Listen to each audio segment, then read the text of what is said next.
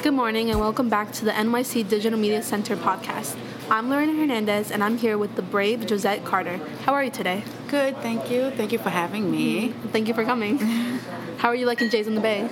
Oh my gosh, I love it. I've always loved it, but it's beautiful now, so I hope everyone just comes here and eats and enjoys everything that we had. Did you enjoy the pizza? Absolutely, I love it. So tell me about your husband. What kind of man was he? Gerard was an amazing man. He was very kind, sweet, a human just like everyone else, and he was a police officer. He followed into, the person that he was. He continued that in the work that he did. So he did do a lot of work with the children in the communities, and, they absolutely loved him. So he was probably one of the first real NCOs, the neighborhood police, that came into play. So He graduated from Portsmouth High School, right? yes, he did. That's where I go. I know. And they also named him a few years ago. He's on the Hall of Fame for football. Oh, really? Because he played football there. Yeah, so go look at his I pass by the Hall of Fame every day. Yeah, he's on there. He's on there. The Carter Center is named after him, right? Yes.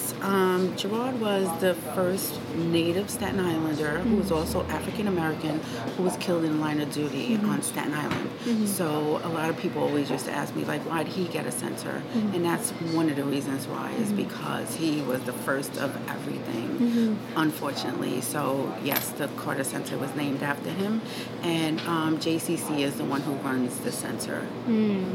How did you feel when you found out that there's going to be a Carter Center? Proud, because I really felt like, Stapleton was the area where he patrolled, so I felt like this was something that really showed the pride that he had for the community, and it was really amazing for us that it was finally something was recognizing him for the work that he did. Tell me more about yourself. What do you do? I actually have been in the banking industry for over 30 years. Right now, I am running his foundation in his name. It's the Police Officer Gerard Carter Foundation, and I've been doing it for a few years now. And what I do is I donate to the communities, help the kids.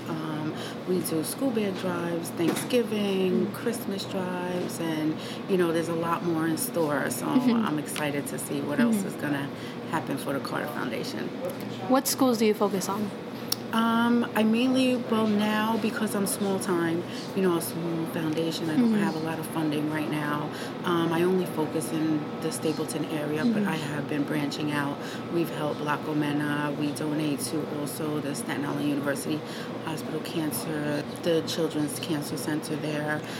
We've gone to a lot of other schools like 61 and, places like that, but I'm trying to get out more. I was just talking to someone about possibly doing a prom event. Oh, really? Yes, so that we can bring it to a lot of the high schools on Staten Island, and for kids who can't afford like prom dresses and prom suits, and we'll have like someone doing hair and makeup. Oh, that's so sweet. Yeah, so we're really looking forward to doing stuff like that.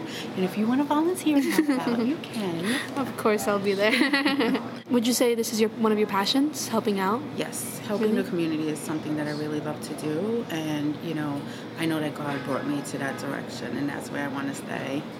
Growing up, did you have someone like yourself doing activities for the neighborhood or stuff like that? No, growing up, we didn't really have much of those things. We did have the soup kitchens and stuff like that, my mom, we grew up on welfare, so, and we grew up in the Stapleton community, and that was, something that my mom, was able to do, which is, get free food and, stuff like that. But other than that, we didn't have these kind of resources that we have now, and that's what I really pride myself in, that I love, is that we do have those things now. Is that another reason why you wanted to do this? Yes, because, growing up, I was sexually molested. I've been through a lot of things that I just want to help a lot of the children that, I've gone through that I want to help out, because if I had that opportunity back when I was growing up, I probably would have done a lot more than I've done now. But I do pride myself in where I came from. I didn't become a product of my environment. I grew up in Park Hill projects, so, those are the little things that I want to show, the kids of now, this century, that you can be something different. You don't have to stay where you are and, feel like you're held back, because, look at me. I'm not there anymore. So I just want to bring that forth. What advice would you give to the younger generation? The advice that I would give is just hang in there. If you're having a rough time, always ask for help. There's people out there that really do care about you. And, it's just something that, if I knew, I would have loved to. So, and don't ever be afraid to ask for help. I did that. I grew up and, I always felt like, no, I'll do it myself. I don't need anyone's help. But you know what? As I grew older, I realized there's nothing wrong with asking for help.